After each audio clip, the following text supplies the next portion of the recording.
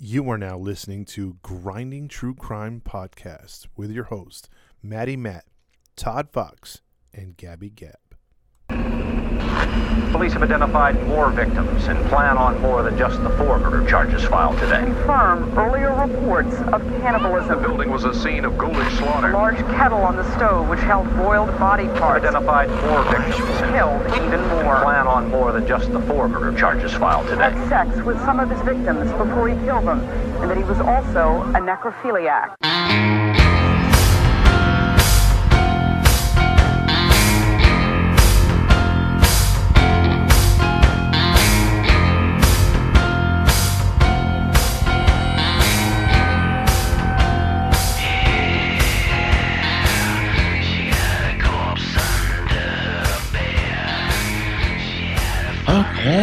Okay. Hey. Welcome in to another episode of the Grinding True Crime Podcast with your host, Maddie Matt, along with Gabby Gab. And today narrating will be Todd Fox. That's right. But before we get into the episode, we want to let you guys know where you can find us. Look us up on YouTube, Facebook, and Instagram. Just type in Grinding True Crime Podcast. There you can follow our page, like our page, leave a comment on our page, and we will greatly appreciate it. Even if you don't want to follow us, at least subscribe. That gets us good ratings. With all that being said, you can listen to us on Podbean, Spotify, Anchor, iTunes, Pandora, and Podvine, as well as Zencaster if you want to listen to us. And if you're outside of the U.S., continue to listen to us on Radio Public, Breaker, Pocket Cast, and Podchaser.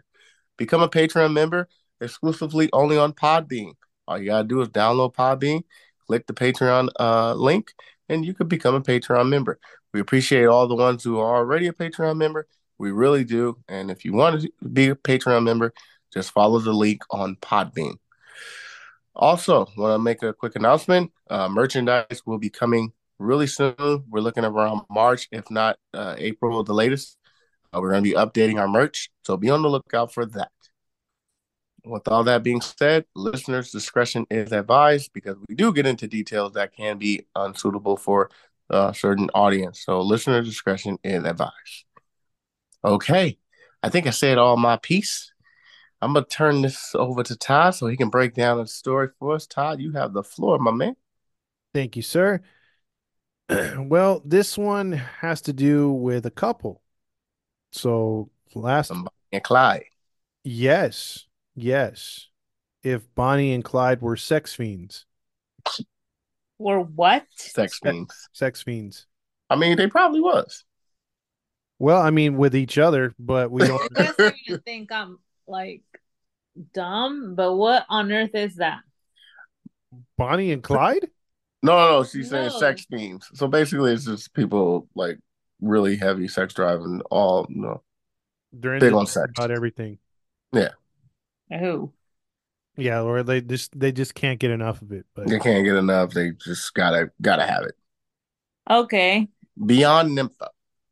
Yeah. So nympho. Yeah.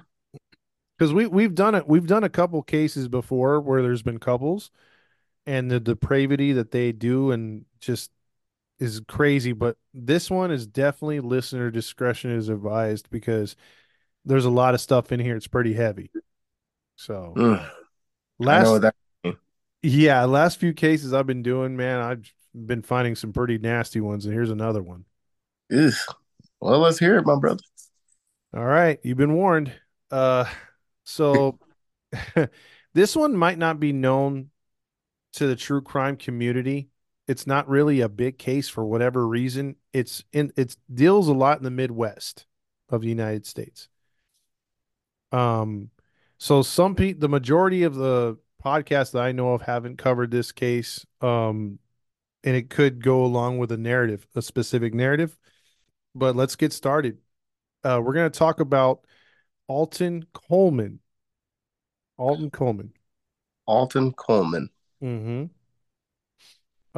He was born November 6, 1955 in Waukegan, Illinois. What is with the Novembers? Yep, another one. Y'all should be scared of me. Uh-oh, yeah, I know. Well, you like to cut off the wang, so absolutely every male is scared of you. Absolutely. You're all, you left the toilet seat up, off with a wing. Chop. Chop chop. Seriously, you missed your calling, Gabby. You should have worked at a Benihana. Yo.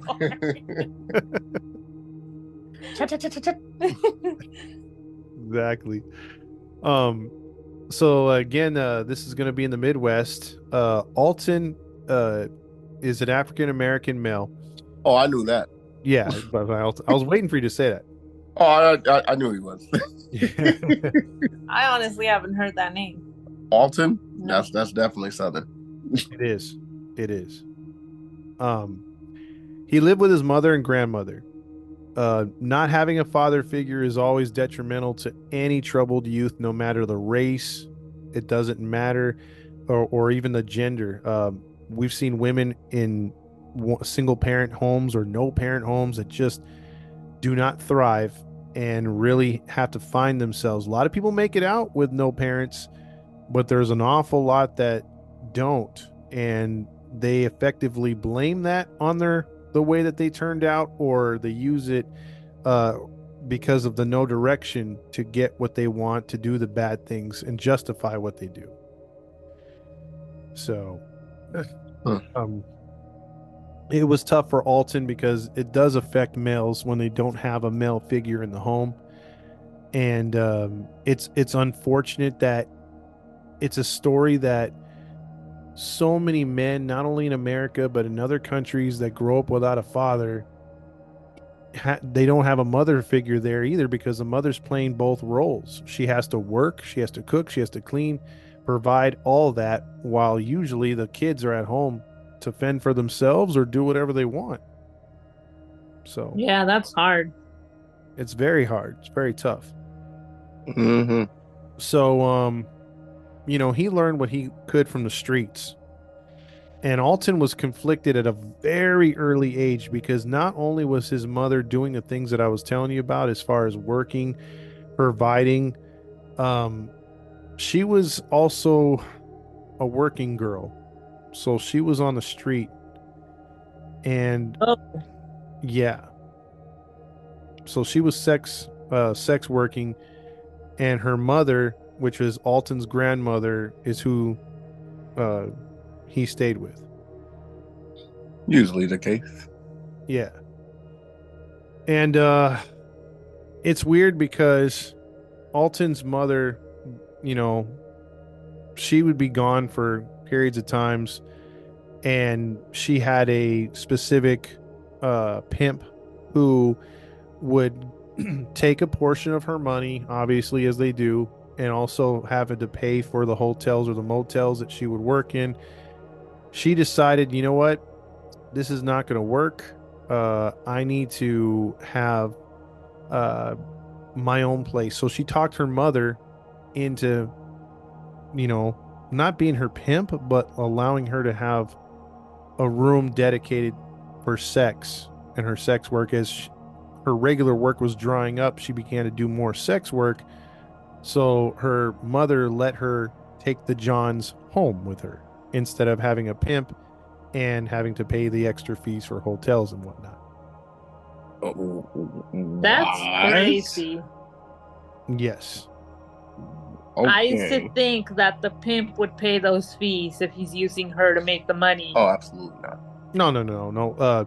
The pimp needs a new car, needs rims, needs a Gotta have a hat. Oh yeah, the pimp hand has to Suit. be strong.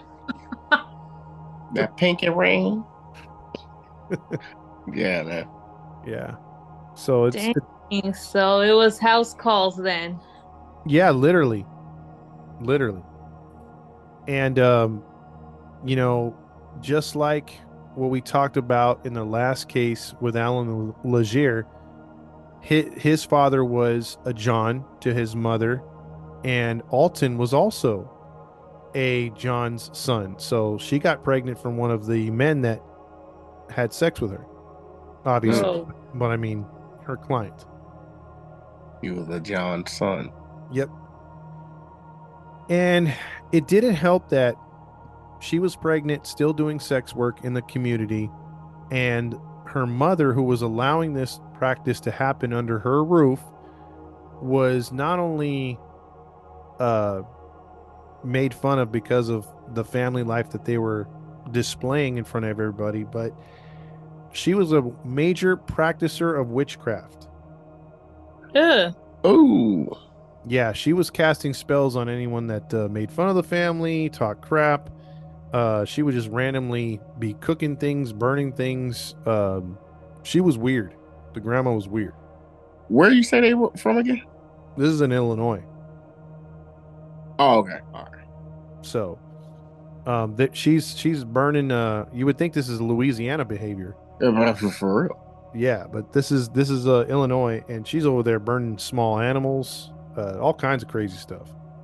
Chicken feet. Yeah, yeah. So let's dive into the mom's background real quick. Um, she got pregnant with her first child at 14 in 1948. Damn. wow. Yeah. So this woman was doing some stuff that again women weren't doing it at that time period, or at least you were looked down upon, you know, Mm-hmm. big time.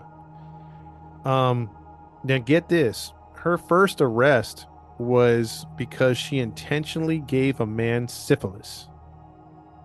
What? Yeah, she knew she had a sexual disease, and she gave it to him on purpose. I guess it was found out that she had bad intentions to sleep with this man that she normally wouldn't because she didn't like him for whatever reason. Wow. Mm-mm. Yeah, she was What given. a way to get at somebody you don't like. Yeah, You don't like me? Get this AIDS. yeah, exactly. That's disgusting. But she was 16 at the time, and she slept with an adult. Um, Oh wow. yeah, she would go to jail for that intentional syphilis. I mean, I don't know how you prove that, but they did prove it somehow. Right? Isn't that isn't that how twisted things were? Like she was a minor, but she goes to jail for giving this grown man syphilis. But this man is not frowned upon for sleeping with a child. Exactly. Welcome to the 50s. Damn. He's like, hey, judge, this burns. Yeah, but she's 16. But it burns. What if your junk was on fire? Guilty, guilty. Yeah. That Well, in is some countries, stupid. and what I learned in some countries, believe it or not, the age of consent is younger than 18. True, true. Yeah. So I'm not saying it was back then, but it was the 50s. Yeah, I mean, it was common for girls to get married young and like all of that. But I'm saying this pig man is having sex with a 16-year-old, but she goes to jail for giving him syphilis. Yep. It's crazy. I mean, Mm. it's crazy how things were back then. And again, you had a baby out of wedlock. I mean, that was worse than almost killing somebody at the time. But here she Mhm.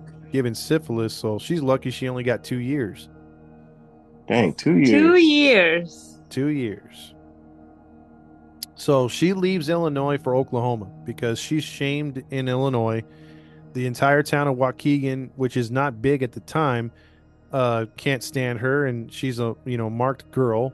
So she goes to Oklahoma, immediately shacks up with an older man, and they have a shotgun wedding. Why? Because she gets immediately pregnant, syphilis and all. Mm. Oh, Um, God.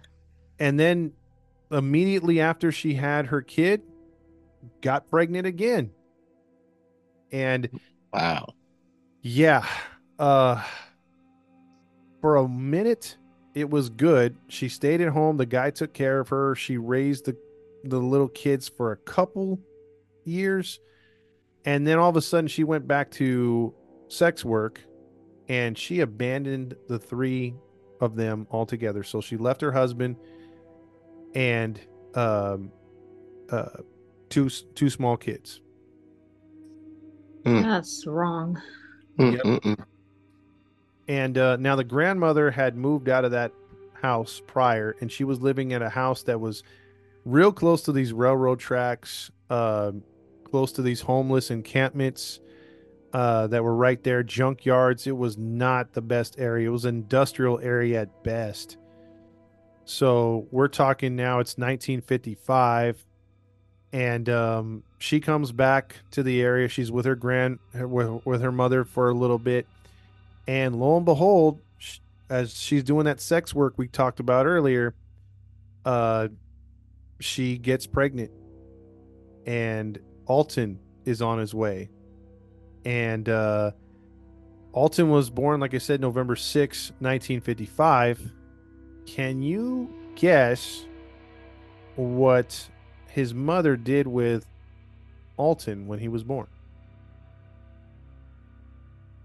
What she did with him when he was born?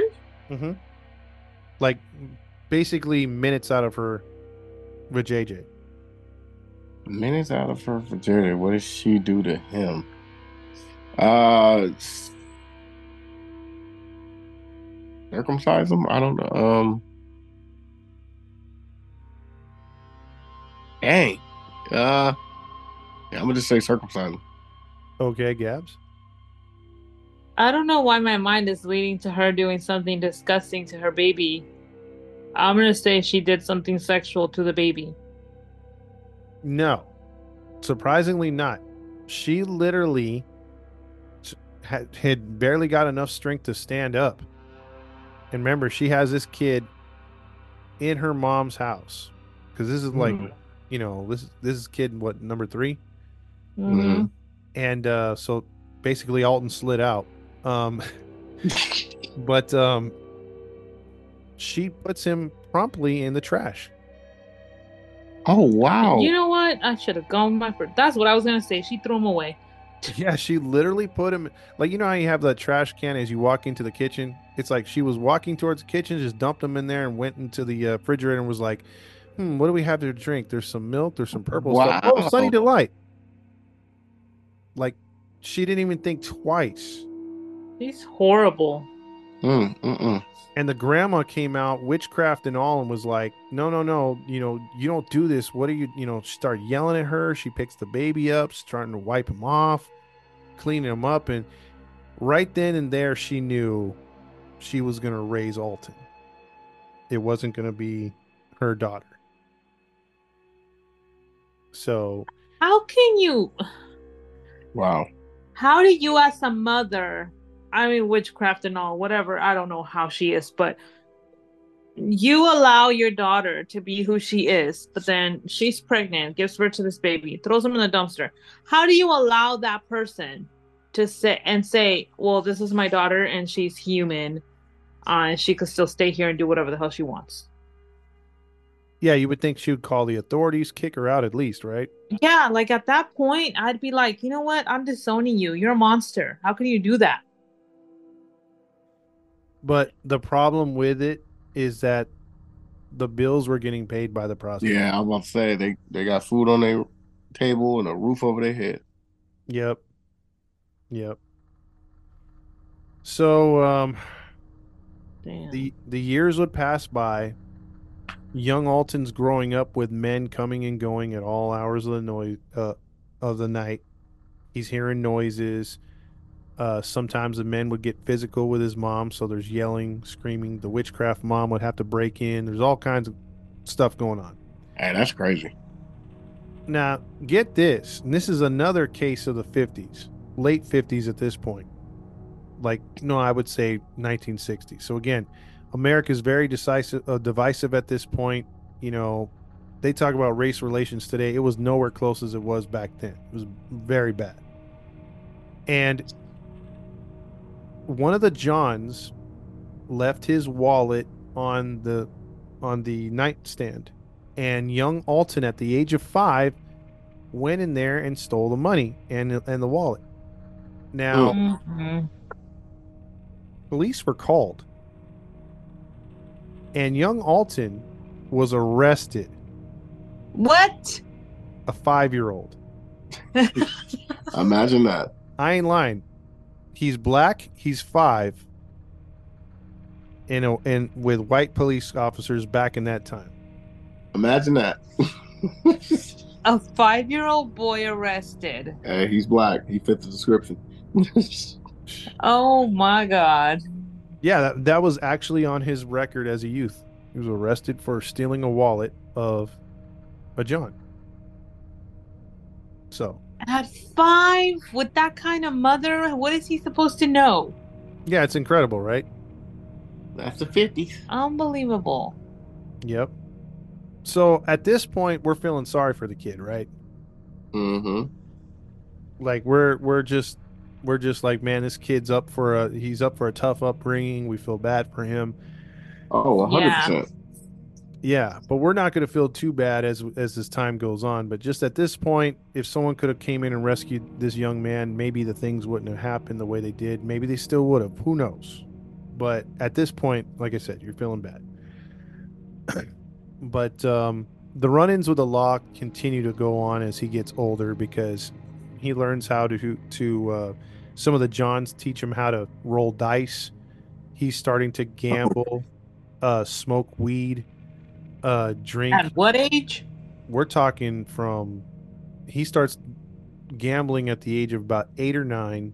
Then he starts drinking and smoking around 10 or 11. So Oh, yeah, this ain't going nowhere good. it's not. It's not. And he's I don't know if you guys ever saw that South Park episode. I think Matt has where the grandma starts teasing Butters. Did you ever see that one, Matt? Mm-hmm. Okay. Drawing a blank. Well, for those who have, it's sort of what happens in that episode. The grandmother witchcraft, okay? Um Alton is now regressing because as I told you all the stuff he did up until his teenager years, between the ages of 5 when he was arrested until the age he was 12, Alton displayed another characteristic of a serial killer. Constant Mm, wetting the bed. mm. Now where his grandma comes into play is she starts telling him that he's Mr. Pee Pee Pants. It sounds I funny, don't mean to laugh, but but she literally says, "Oh, there's Mr. Pee Pee Pants. There shits on himself." And she's not saying it in the comfort of their home. She's saying it when they're out and about, when he's with his friends, any Basically family trying to embarrass him. at every cost in the store even. So he's getting more and more resentment for his grandma. He's getting more pissed off. People are laughing at him. They're calling him pee pee pants. His grandma would stab him with a fork to eat because sometimes he would be staring off into space, pinching him, slapping him. She was getting punked by his grandma. so she was his bully. Yes. What the hell did she rescue him for? I don't know. What the hell's wrong with this woman? I don't know. This is crazy. Yeah, so he's getting punked in front of anybody that's around, and the grandma is just loving it. Just loving it. That's evil. Yeah, so as evil as that gets, again, we're feeling sorry for him right now. But Mm-hmm. he actually gets a psychologist who starts to see that he pissed on himself in school. They call an emergency meeting, so kudos to the school district that he was in at the time. They run him through all kinds of tests. They have him see doctors, psychiatrists. Guess what the stuff that he gets diagnosed with? You know what? All the peeing in the bed and all that stuff and regressing, it completely points to autism for me. Okay. Mm, I'm gonna say it's the 50s. They just pretty much, and excuse my language as a we don't say it. They labeled him as probably mentally retarded or something like that, Like slow. like slow. Well, here's the official one. You guys are kind of close, but here's the official one. Disorder, antisocial disorder, personality disorder, narcissistic and obsessive features with that additional diagnosis of including epileptic spasms, which cause the urination and other things, psychosis and borderline personality disorder to where it seemed like he was bipolar before bipolar was a thing. What? How they diagnosed with all that? How do they diagnose him with personality disorders when this kid is having trouble? Like, I he's don't know. peeing himself. He's not acting in weird ways toward people. Exactly. Yep. I mean, he had a hard time relating with anybody. I mean, obviously with his, I his mean, wouldn't you? yeah, absolutely. Absolutely. So, he's going through all these things. He's conflicted in his head. He's been smoking and drinking for a couple of years now. Now he drops out altogether of school. He didn't like all the, they were going to put him in special ed, sort of classes. And he decided not to.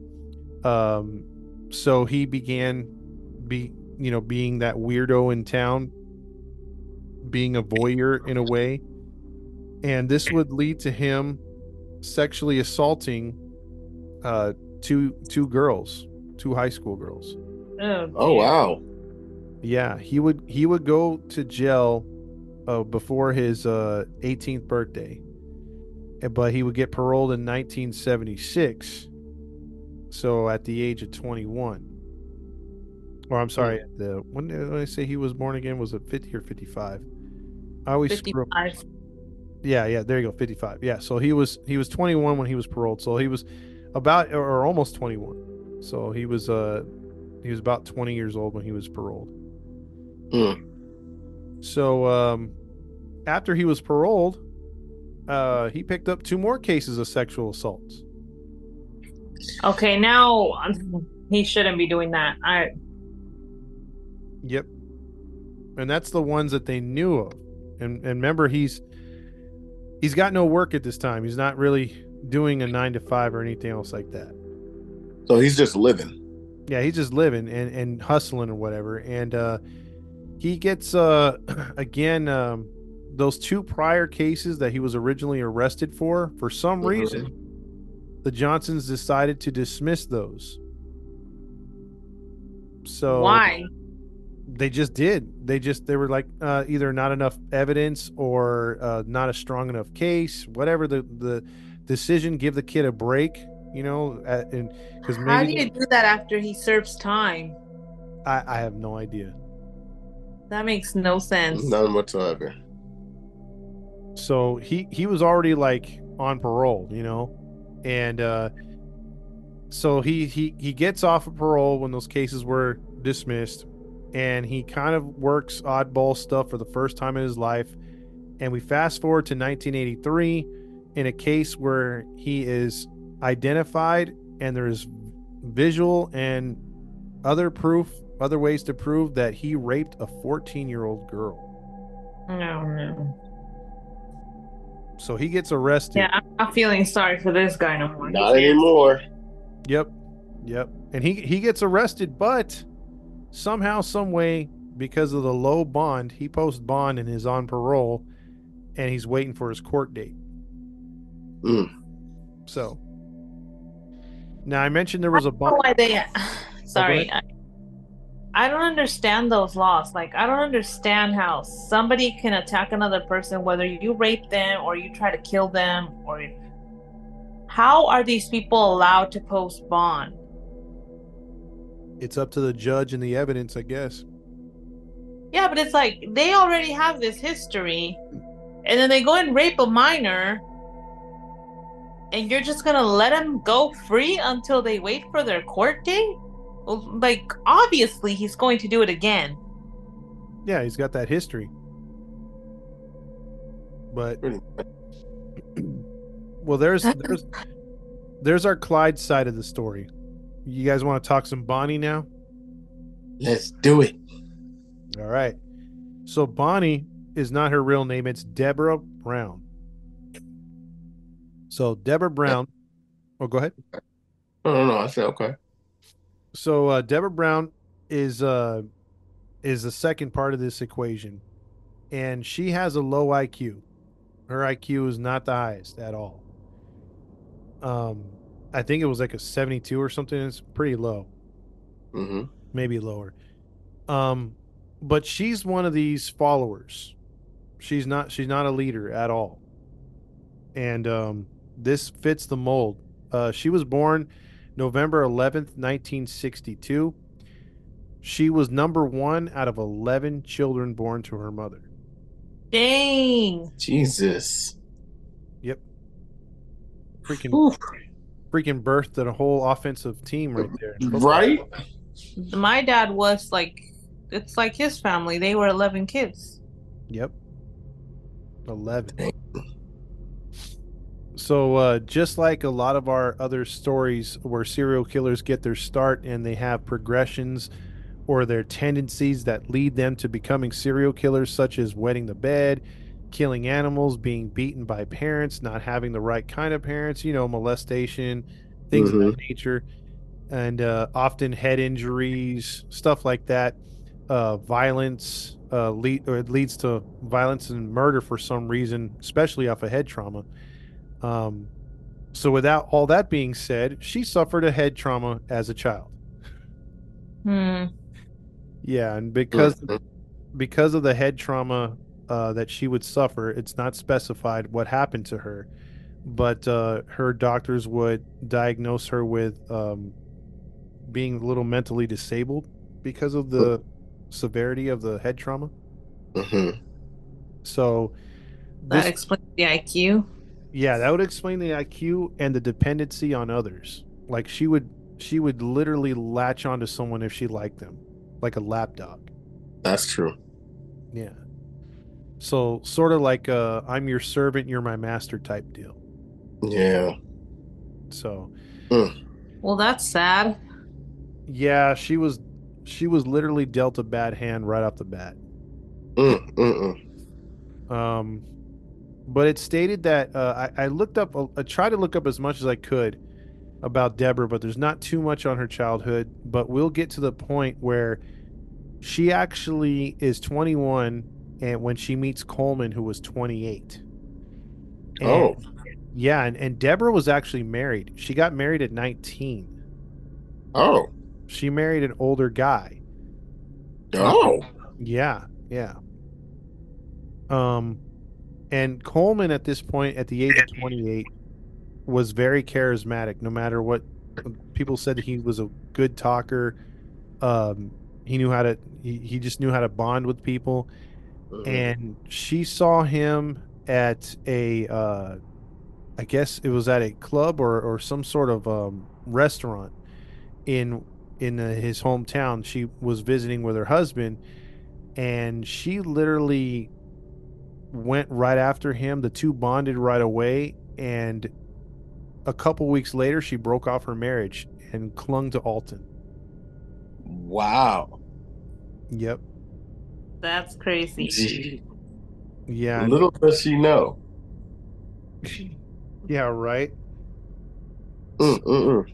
so this would be a recipe for disaster, Mm-hmm. and you guys won't believe the stuff that they start. So here's where the story gets going. Um, the two would decide to go on the road because he met her right when he's on bond facing the charges for raping the 14-year-old. Mm-mm. So he's like, we need to go on the run. I can't stay here in Waukegan. I'm not gonna go to my court date. They're gonna come after me. Baby, you got to come with me. And she like leaves her husband. All of a sudden, they're an item. They're gone. Right? Jeez, that was quick. Yeah, big time. And they go on the road. And what I'm going to describe again is pretty graphic. This is definitely a Samuel L. Jackson. Hold on to your butts. This is a tough one right here. Um, so let's get started with the crimes. May 29th, 1984 to be exact. Alton Coleman was friends with a 9-year-old Vernita Wheat of Kenosha, Wisconsin. Um, A her mother, 9-year-old. I'm sorry, with her mother, who had a 9-year-old. Sorry, Vernita Wheat and her 9-year-old. Sorry. The mother's Junita Wheat and Vernita. I didn't make the names. Sorry. I know you. Trust me. I know you didn't. Yeah, exactly. Um, her daughter, he would go pick up her daughter, Vernita. Now, I, I'm not gonna victim shame. I'm not, it is what it is. Hindsight being 2020. Junita was friends with Alton for quite some time. I guess he knew her and she knew him since high school or middle school. They were about the same age, but I just don't understand the logic of letting your daughter go with a 28-year-old man to go supposedly pick up a TV. Absolutely. What the hell? Yeah. There's no way in the world. She said that they were supposed to pick up a TV and a stereo and they were going to come back later on after they picked it up. It was not that far from their house, so that was it. The problem is he would never come back, nor her daughter would. Um, Mm, Later that evening, however, at 11 o'clock, now this is way past after they're looking for Alton and the young child. Alton was spotted in town in Kenosha at a club, um, getting on a payphone with a 9-year-old, hailing a taxi cab out of town, and they were never mm. seen after that. So Dang. yeah, so right now the manhunt is on for Alton. Um, they set up roadblocks. They're looking for the young girl, and even at that time, you know, they're they're trying really hard because the mother's desperate. Um, the community's in an uproar because this guy Alton was on bail. He's a convicted sex offender apparently. So the people are finding out about this. They're like, oh my god, like how could you let a guy out like this? And then they're actually getting mad at the mother because they're like, why would you let your 9-year-old go with a guy like this? Absolutely. She's like, I didn't know. It was just a mess. So Yeah, I think like if you're gonna be friends with anybody normally, but if you're gonna be friends with this male and then you have a daughter, you gotta do your homework on that person. You can't just trust them. yeah, I mean Especially that. yeah, and it's tough, man. I mean, it just and what sucks is this poor woman, was just left to wonder what happened to her child for almost a month. Dang. Are you serious? Yeah, people were looking for this young girl desperately in surrounding communities, but found nothing. It wasn't till June 19th, 1984, almost a month later, 4 blocks away from where the grandmother of the child had lived in Waukegan, Illinois, at an abandoned house, or actually 4 blocks away from Alton's grandmother's house. So he took her back home to his Mm. neck of the woods, uh, where witchcraft was still performing witchcraft. Um, there was a abandoned house getting renovated, and the owner came back in and to the house and started smelling a smell because he hadn't been there in about a month. And he was going to do some work to the house. As he walked upstairs and went into the bathroom, he found a naked 9-year-old uh, Oh, Vernita in the bathtub, naked and deceased. oh man. Her decomposing body was obviously leaving the smell. Um, the police were called to the scene and determined that the cause of death was strangulation, as bed sheets had been ripped off the bed upstairs and tied around her neck, and she had been sexually assaulted and raped. What? A 9-year-old? A 9-year. Oh, So That is so sick. a 9-year-old. yeah, I mean Mm. these two together, like, and here's the thing with this one possibly It's never, we'll never know the truth. They didn't find any DNA or stuff or any kind of like hairs or any fingerprints to prove that she was there. So this is Mm, most likely Alton on his own. mm, But mm, mm, mm.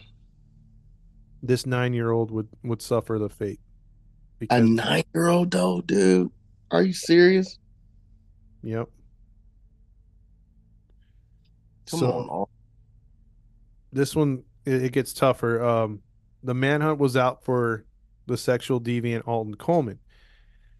Um, I have a so question. oh, go ahead. At this point, is the girl with him, or at this point he's still alone?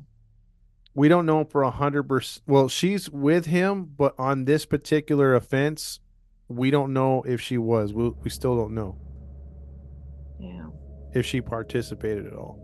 Mm, So, um, Alton and Deborah would stay hidden out at a friend's house, um, that lived in Waukegan, not too far from the abandoned house. And they laid low until Alton borrowed the man's truck and never returned it. Yeah. well, that's what friends do, right? Yeah, exactly. And both of them were on the road to Gary, Indiana. So they I think they went up north. Um so you know, he would target those in the African American communities and befriend strangers, sometimes assaulting them for their money or conning them out of their money. And he was very good at this in the area of Gary, Indiana, but never got caught. Mm, So here's another one that's again, if you got a squeamish stomach, and this one's tough right here too. Um, Another listener discretion advised. They're still in Gary, Indiana at this point on June 17th, 1984. So mm, almost a month after they found the body of the 9 year old, they approached a 9 year old Annie Turks and her 7 year old niece. Mm. So it's a little bit weird, the dynamic here, the 9 year old aunt with her 7 year old niece, but that's what it was. mm-hmm. Um, the two were headed to the candy store, and Coleman came up to them and asked them if they wanted some free clothing. Now, again, this is before stranger danger.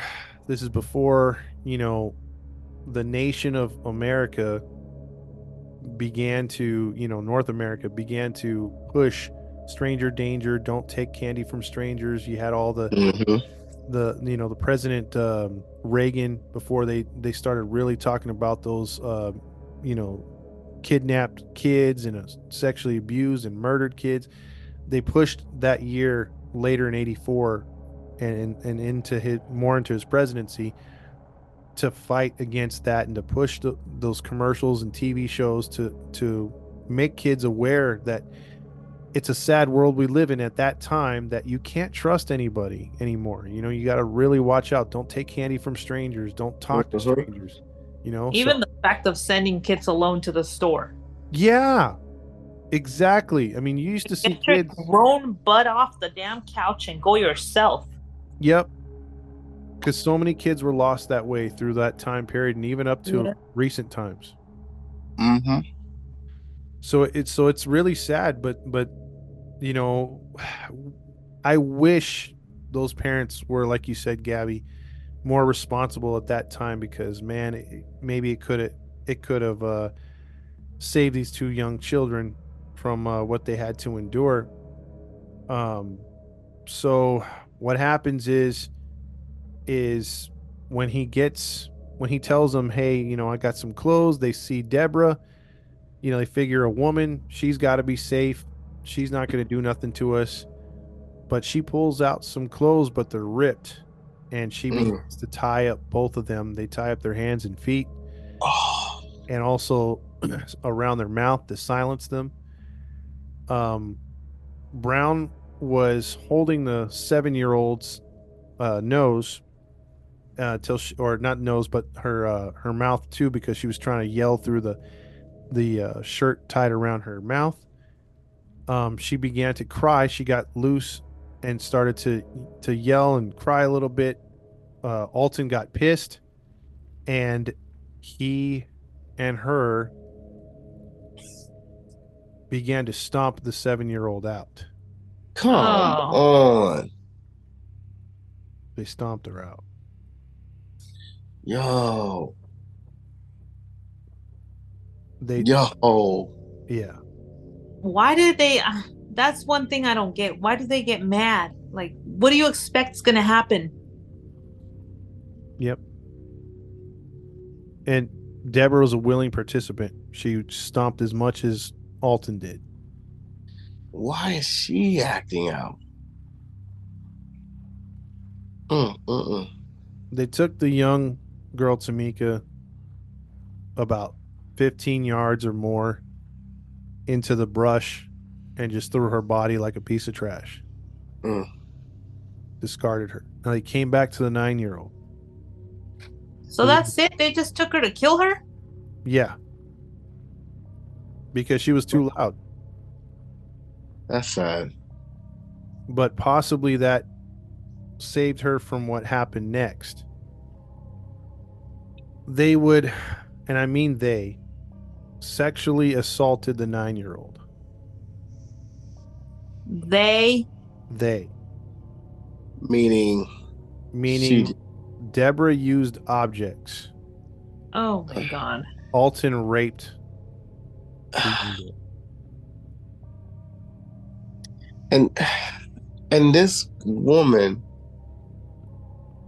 is willing participate.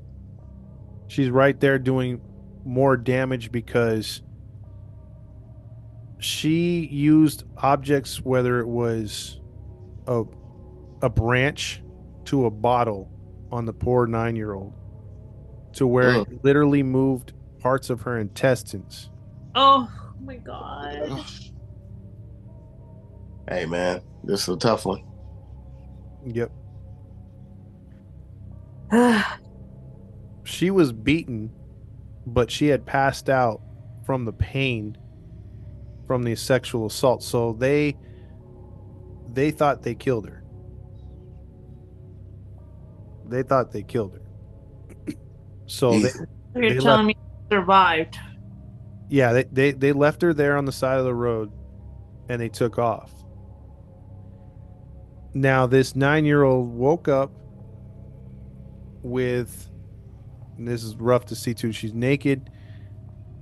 Parts of her intestines are coming out of her genitalia. Ooh. How does that happen? Are you serious? Yep.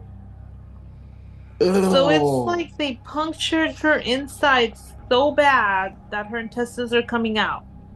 They probably ripped her stomach lining and all of that. oh, and no telling what it just. Oh my God. Oh man, that little girl. She limped to the road where a passing motorist thankfully scooped her up and took her straight to the hospital. Mm, mm, mm. And she would survive. Oof. Damn. How the. Yeah, it was tough. She had to endure several surgeries, and you can see her story on YouTube if you look her up. Okay. Coleman and Brown though would keep going. They didn't let that affect them one bit. The next day, Donna Williams, 25 of Gary, Indiana, was reported missing. Almost a month later, on July 11th, Donna Williams' decomposing body was found in Detroit, Michigan, along with her car parked a half-mile away. Mm. It was a rundown area of Detroit. She had been raped, and the cause of death was ligature strangulation with her own shirt, similar to the kid's that had been wrapped around her neck. Mm, mm, mm. Both Coleman and Brown participated in the rape of this woman as well.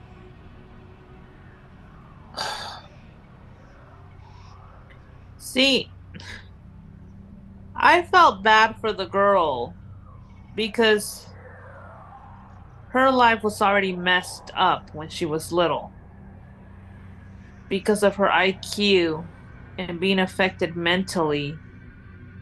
But you can't be that bad if you have such disgusting thoughts and ideas on what to do to another human. Much worse doing that to a child. Mhm. You can't be that twisted. You can't be, I mean, yeah, you're twisted. You can't be that messed up Exactly. because I don't think somebody so innocent and mentally disabled could think of doing something like that to somebody. It's just on another level of depravity, right? Oh, Yeah. absolutely. So these two, whatever fire it lit under Coleman, Deborah was 100% behind him, as we'll find out later on. Like she's right there with him. Oh my God. She's Wow. like he's like jump and she's like how high, basically. Wow. That hits home. I have a child that age and I could kill the person who ever tried to do something to my daughter. Yep. That is disgusting. Mm. Yeah, Like, I know you already moved on to this 25-year-old, and I'm sorry, I'm still stuck on that because I'm in complete disbelief of what they did to her. no, I Yeah. know. It's ridiculous. Like I said, the YouTube story, I mean, she goes into more detail and Yeah. what so it's tough. You got me when you said the intestines. Some of her intestines came out her vaginal. That got me right there. Yep. Not just the fact of the crap she was using, like why? How does that make somebody get off? Like, Torture. oh, that's so nasty. Yep. So we have to move on now. Again, they found the other woman, in July, but 2 days after they killed her, or 3 days after, the next stop is Dearborn Heights, Michigan. Um, June 28th. They walked into the home of Mr. and Mrs. Palmer Jones. Mr. Palmer was handcuffed and severely beaten, and Miss Palmer, who was attacked, was beaten as well. The couple were fortunate, though, to survive. After robbing them, Coleman and Brown took Palmer's car, so the two suffered a beating, but at least they were able to live on. So, for whatever reason, they didn't sexually or murder these people, at least, but they took a beating, but they survived. Mm. Damn. The couple's next attack happened in Toledo, Ohio, July 5th, uh, of the July 4th weekend, Independence Day here in America. Coleman managed to worm his way into a house owned by Virginia Temple, who was the mother of a household of small children. She had four other kids, and her oldest was a 9-year-old daughter, Rochelle. Oh shoot. That's no good. No. Um, the four kids, however, were not harmed. So, Okay. but the thing is that police were called when the family did not show up somewhere that they were supposed to show up, and it was later in the evening. So the police made a welfare check as they came to Rochelle's and her mother's home, uh, Virginia. They would find the four kids in the room, huddled together in the corner, scared to death, thinking that there was still someone in the house. The two kids said that mommy and sister were screaming, and there was a man and a woman in the house telling them to be quiet, else they would be killed. Um, the police searched the house. They didn't find anything at first, but in a crawl space just below the house, they found the mother, Virginia, and the 9-year-old Rochelle strangled to death. What? They had both been sexually assaulted. I thought you said nothing happened to the kids. The four other kids. Oh. But the oldest one suffered. Yep. Mm, mm, mm. Yep. Yo, these guys. Yeah, I see why you said listener discretion is advised. Yeah, exactly. The police at this time hadn't linked everything up, obviously, because we're talking about the 80s. Police departments don't talk to each other, so that's slowing down everything. But now you're having these big time murders of kids in different communities. At some point, they're going to link them together. They Oh just, yeah, absolutely. they They're just gonna have have it. to. Yeah. So, they would go on to continue to rob people, stealing cars, and just doing whatever they wanted every day and just getting away with it day after day.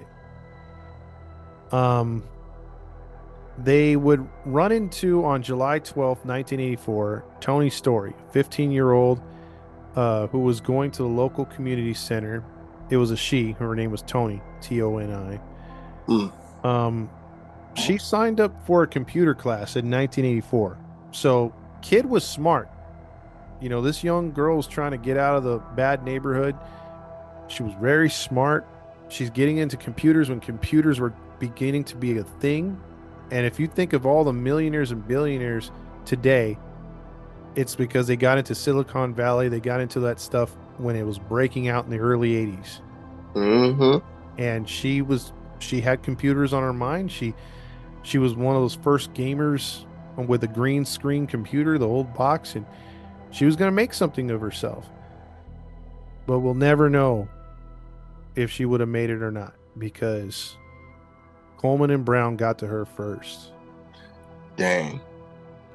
They would abduct her off the street, take her into a abandoned area of the neighborhood, rape her and torture her and strangle her to death. Mm. Now, when they left her body, though, here's where they made a mistake. The mother of the 9-year-old Virginia had a bracelet that was around her wrist that was stolen, with a lot of other stuff that was stolen from the house. When Wait, you said 9-year-old. with Rochelle, the 9-year-old. Remember the mother daughter? Yeah. So when they murdered her, they took some of her jewelry. When they Okay. got to the 15-year-old Tony, when they were done with her, they left her body in a secluded, abandoned area. But I guess in the transferring of her body, Virginia, the mother from the other murder case, her bracelet was left underneath the body. Dang. Mm. So So they now, linked themselves. yes, they were looking Mm. for missing jewelry, and right away it showed up in that neighborhood with another murder. So now they know they got a serial killer. Mm. And now they're thinking, is it this Alton guy we're looking for? So it's starting to come together now a little bit. Dang. Mm. So as the police were trying to link the murders, um, they had some witnesses in both cities that were starting to come clean, and the news spread of the 15-year-old dead in that neighborhood. Reverend Mr. and Mrs. Millard Gay of Dayton, Ohio, went to the police to tell them that they picked up a man named Alton Coleman and Deborah Brown in Dayton, Ohio, who were living on the streets just mere hours before Virginia and Rochelle were murdered. They said they had taken them to the home, gave them a good meal, preached to them a little bit, and offered them a place to go, uh, for a couple hours, which was the you know the the service the next day at the church. But they had been gone at the time period of the mother and daughter being murdered there in Dayton, and the Reverend dropped them off in the neighborhood where the 15-year-old was abducted and kidnapped and Mm-hmm. raped later that afternoon. So he put two and two together and told the police about it. And this got the FBI involved. This got the Illinois State Police. Everybody was looking for the Coleman and Brown combination.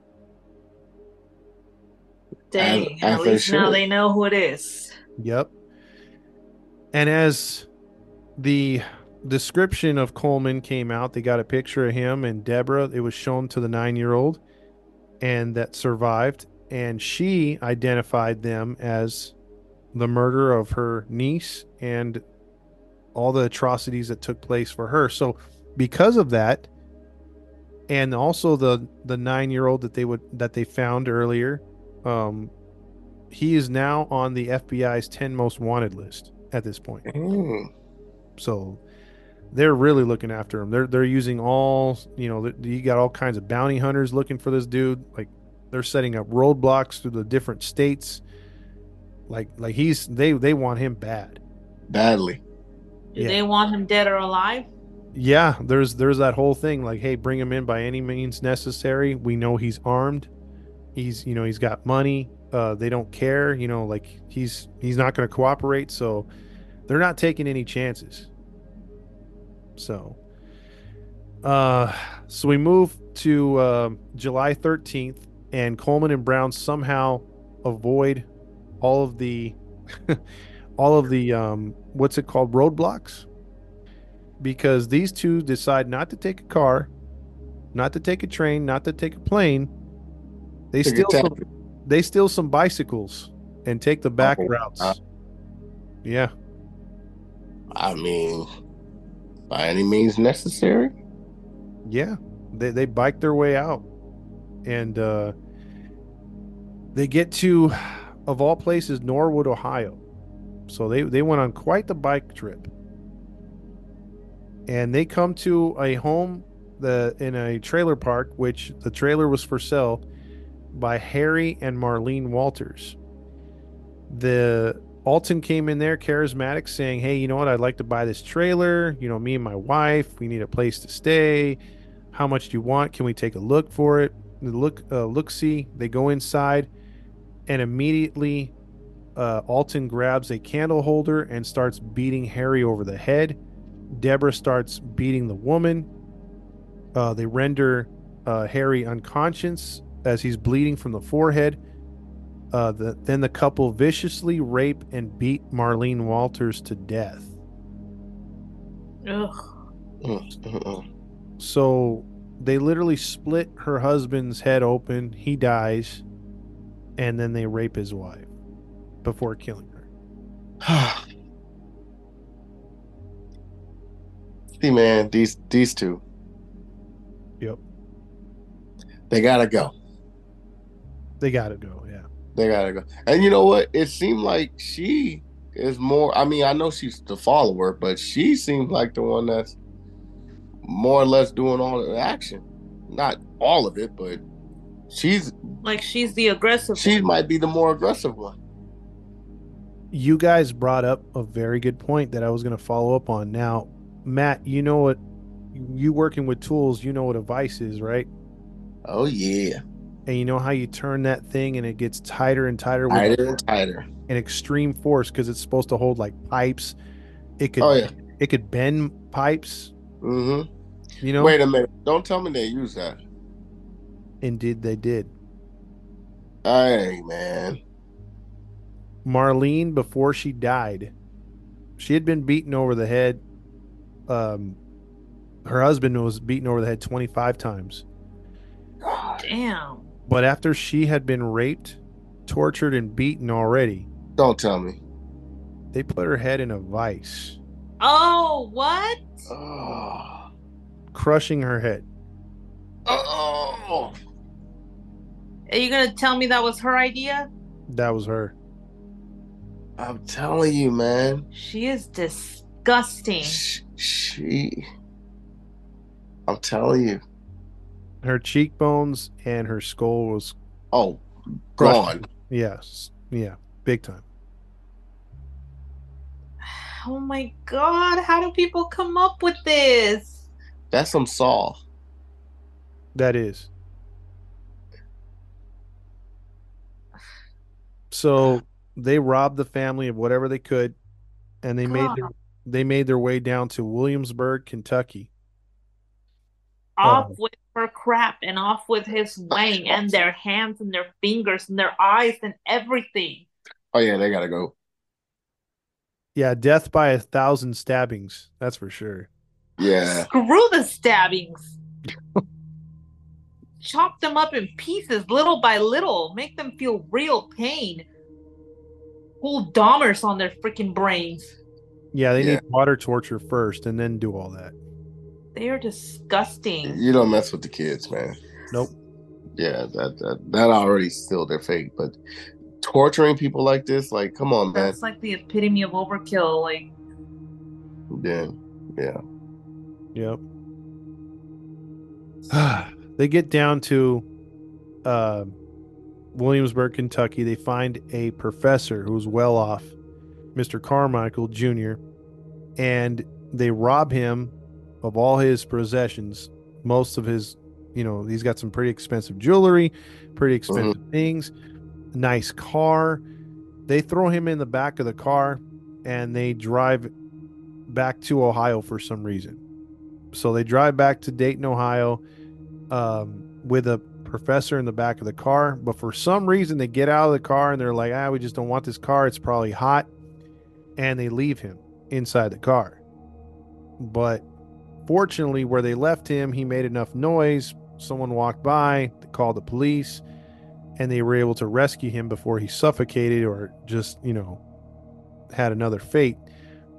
And he was able to describe Coleman and Brown, and now they knew that they were back in town, So now the FBI is all over there, and these two talk about freaking balls on these two. They go back, they found out that the Reverend was on TV, giving them up, telling them what they had done. They went there at gunpoint to confront the Reverend and his wife, pointed guns at them, but whether it was prayer or divine intervention, whatever you want to call it, they did not hit or beat the Reverend and his wife. They just stole their car and left for Evanston, Illinois. I'm shocked. Yep. I thought they would have killed them. No, I mean, again, I don't know if the couple were on their knees praying to God in front of them. That's what I'm saying. I was thinking that too. Yeah, something happened to where the Reverend and his wife were just left alone. So yeah, I was thinking that maybe they were praying, or maybe they said something that convinced them not to torture them. Yep. So the two went on to Evanston, Illinois, but on their way to Evanston, they figured, hey, we need another car. And basically, they're in Indianapolis now, Illinois, and they get out of the preacher's car, and there's a 75-year-old by the name of Eugene Scott just minding his own business, and the old man doesn't want to give up his car. So the two shot him to death and took the car. Hey, your life is worth more than a vehicle. Yep. But still, I mean, like, come on, man. Just push the guy down and take the car and go. Like, You ain't gotta kill him. yeah, don't kill the guy. I'm not saying they should have killed him, but I'm saying, like, if you're in that situation and they're threatening you because they want to take your car, give up the damn car. That is true as well. I mean, Yeah, I mean it's true. But You're an older person. Like, how are you gonna fight these two people? Just give up the damn car and move aside. some people are stubborn, or some people still think they got it. I don't know, but That's sad because he paid with his life. he sure did. He sure did, and that sucked. It was just another, unfortunate soul that got in their way, and I so- lost count of the body count. I ain't gonna lie. I want to say 12. Well, I'll give you the updated numbers at the end because it comes into play as well. Okay. But so they leave Evanston once they get there. They're not there for too long. Or actually, no, they get there and they're settling in a little bit. It's not too far from Waukegan, Illinois, but Waukegan is not a big city still to this day. I mean, it's fairly big, but not that big. But at the time it was smaller, obviously in the 80s. And there was someone that grew up with Alton, that just happened to be in Evanston, Illinois. And again, although he's on the 10 most wanted list, seeing him and being able to definitively say, hey, I know this guy. He walks like him. He is him. His characteristics, I know it's him. Because they're getting leads all over the place because of all the states he's been. But this guy was Mhm. adamant. He's like, I seen him. I grew up with him in Waukegan. He's here in Evanston. You got to come here. And he got on a payphone, and kudos to him. He called the right people. The police believed him. They came down with all their detectives. He says, I'm following him right now. He's at a park in Evanston. He's with a young lady, and they knew right Oh away. dang! What's that? Oh dang! He dropped the what do you call it? 411. Yeah, he dropped the knowledge on him. Oh yeah, he did. And so the police come. They have SWAT team. They're all geared up, right? And Deborah sees him from afar, and all of a sudden, like she walks up like nothing, just starts walking off the park bench, and freaking Alton's just sitting there on the park bench watching as police are coming closer and closer with guns drawn, yelling at him to put his hands up. He's just sitting there like whatever. So they throw him to the ground. They start, looking through, they handcuff him. They start searching him. They find all you know, uh, these IDs from different people on him. They find some jewelry. And then she's walking out thinking she's got the slip. But here's officers and, on the other side of the park, they come up with guns drawn. They find IDs and money and a couple handguns on her in her purse because I guess he slipped her the guns while he saw the officers come up. So they're both caught right then and there. They're just like, oh, we got our Bonnie and Clyde right here. That's it. We got them. So they run the fingerprint analysis on all the cases, and these two are sloppy. Their fingerprints are everywhere. So they're busted on that because there's no DNA at this point in 1984.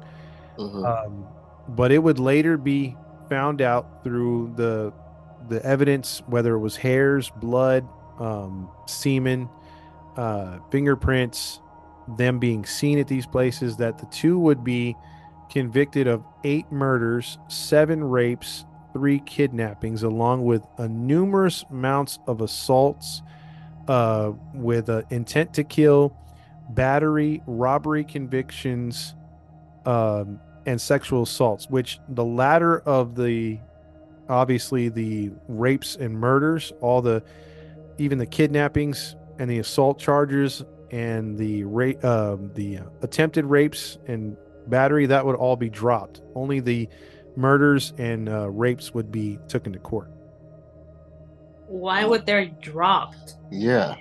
because you'd have to have more taxpayer money to investigate and then also get all those other people involved in the cases. So they just figured, let's just stick with the murders and stick with the rapes and charge them on those. BS. So, this would be a first of its kind.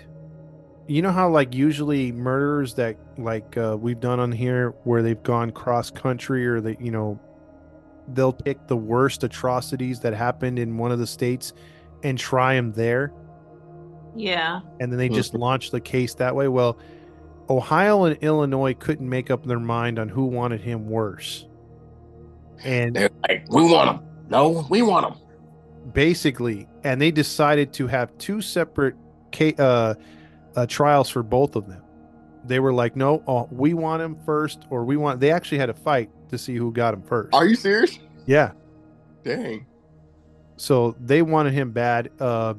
In Ohio, they wanted him for the murders of Marlene Walters and the other Tanya story or Tony story. They wanted him for that, and the trial for Brown was set. The judge, in a note for Alton Coleman and for the trial of Deborah Brown, Alton Coleman was there as a witness. He slipped a piece of paper to the judge. He told his lawyer to give the judge the paper, and the lawyer didn't want to do it, but he has to do it because that's his client. And for the 15-year-old, he wrote in the note to the judge, because the judge had asked him questions and he was just being quiet on purpose. In the note, it read, "I killed the bitch, and I don't give a damn. I had fun doing it." Wow. That was his testimony to help Deborah. Wow. Well. Yeah. And the judge was blown away by the no remorse by both of them. None of them have remorse. None of them had remorse whatsoever. Um, the grandmother was still alive at this point, and she was in the courtroom making a scene by she had to be thrown out, couldn't come back to one of the uh, one of the what's it called, one of the court dates, because she had been casting spells during testimony. Oh my God. Wow. So To who? she was putting curses on the detectives and also the judge. Oh, okay, you have a disgusting grandson that I don't know why the hell you saved him. You bullied him his whole life, and now you're there to back him up. Correct. Stupid. They encouraged the behavior. Yep. And the thing was too, Deborah was in court and she was blowing kisses to Alton when she was testifying for him. Are you serious? Yeah. And she was saying that he was the love of her life and that they did things she together. She was she was telling him, "Don't worry, baby, I'll see you again." He was telling her the same kind of thing. It disgusted all of the people that were there, family members of those who were murdered, obviously, because there's quite a few. Wow. So Ohio got the first shot at him, and they gave him the death penalty. And Illinois, not to be outdone, gave him the death penalty as well, and an additional 100 years for Alton. Brown received an additional 40 years, also, and the death penalty, charges of kidnapping and child molesting. And Alton Coleman, he filed some appeals. He was found to be guilty in '86 after the court case. He didn't last too long. 16 years later, he died by lethal injection. Now, the interesting thing is, had he survived that lethal injection, he was due for execution in Illinois. So he was ready to get killed twice. And her? Now here's the twist. Oh, please don't. I haven't heard you say a twist in a long time, sorry. Yeah, this is a twist right here. The Ohio Correctional Facility, who was housing Deborah Brown at this point, decided that her death sentence would be commuted to life because of her IQ scores, her nonviolent history prior to meeting Coleman. The psychiatrist diagnosed her with dependent personality, and she was susceptible to Alton Coleman's control. Okay. Yeah, that's why her twisted mind had the most sickest ideas. Yep. So Coleman got off of the death penalty and she was commuted to life. Now, here's the thing, though. Here's another twist to the story. All right. She's dead. She's been a model prisoner, and Ohio but might parole her. Oh, come on. However, Illinois State police, as well as Illinois state lawmakers and the judicial system over there, decided if they ever choose to parole her, she will face the death penalty automatically in Illinois. They don't care about her IQ. So they're actually encouraging Ohio to release her because Thank Hey, you. hey, Illinois slave. Hey, we don't play that. yeah, they want to take credit for putting one of these monsters to death.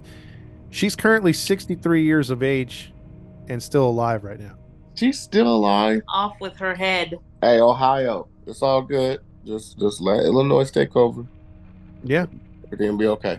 Turn her over, let her loose because they said the day that she's released is the day she's getting scooped up and she'll be on death row. And they do it. Yep. But that's the story of Alton Coleman and Deborah Brown. She needs prison justice. I'm sure she got it. No, because she's still alive. Yeah, but I'm sure she got some. Big Bertha Nope. in there got a stick for her too. Nope, something ain't enough. Off with her. She don't deserve to live. Yeah. I mean, to know what these despicable people did and how many lives they ruined. There's Children. yeah, there's several YouTube interviews with some of the well, especially the 9-year-old that's all grown up now, and all the victims, and just how it affected the neighborhoods and everything else like that. I mean, it's just, man, it's despicable stuff. Oh my god. This one really pissed me off. Yep. I don't even know what to say, man. I mean, I wish they would have cut like King Solomon, uh, when they had to decide who baby belonged to which woman. Cut and he was like, "Hey, let's cut them in half, and you each get one baby each." They should have did that to Alton. Let's cut him in half and send him to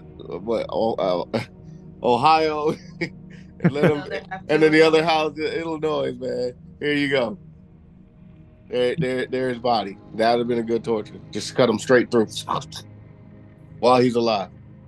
And I hate to say it, man, because what if they did that to him like they did in the Bible, or how they wanted to with him as a baby?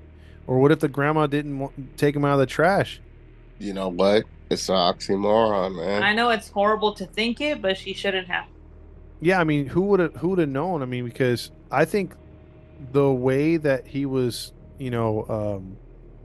conceived, you never know. Like the John could have been on drugs. The mom could have most likely been on drugs.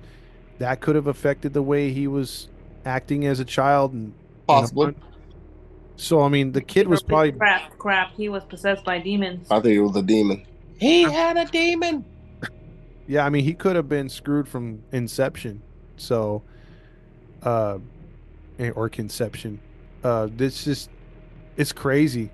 I mean, it is crazy, and you can look up the. I think there is video too of Deborah Brown in court and some of the things that she said. So, uh, I don't even want to see the Ooh. hoe. I don't want to hear her. I don't want to see a picture.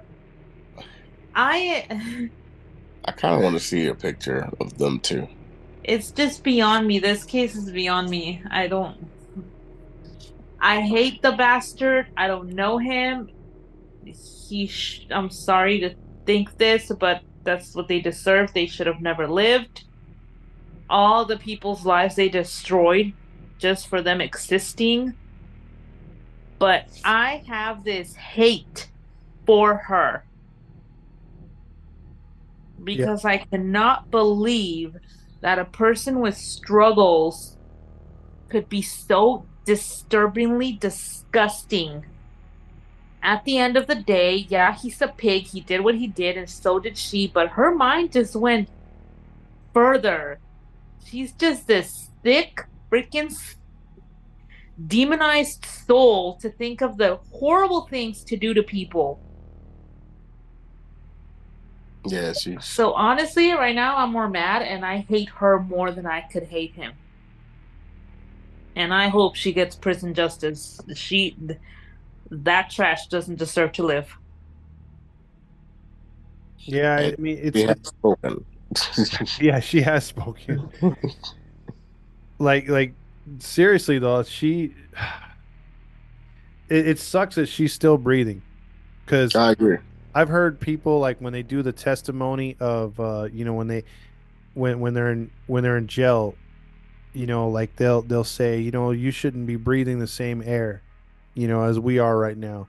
They're offended by that. And I think this is one of those cases where it's like, yeah, I wish I bet you a lot of the families wish that they weren't breathing the air, They shouldn't. Yeah, she's a waste of a life.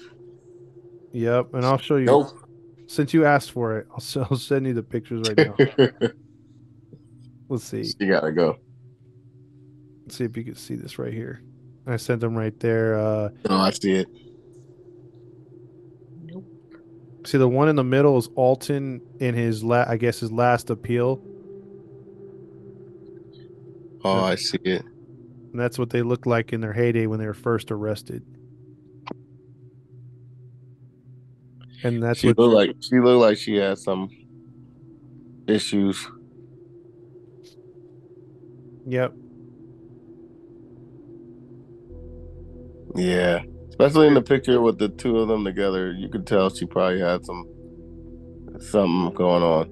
Alton over there, he got some demons. Yeah, they look pretty scary. I mean, I'll send you another one right now where it's like they're in prison. They're just talking together. This is like the preliminary stuff. And yeah, they were feared.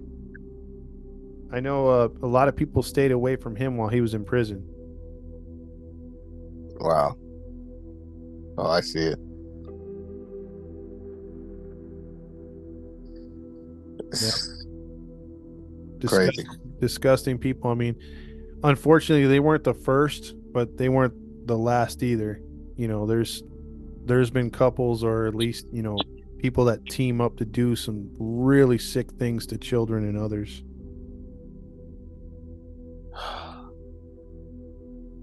It's a sick world we live in. It sure is.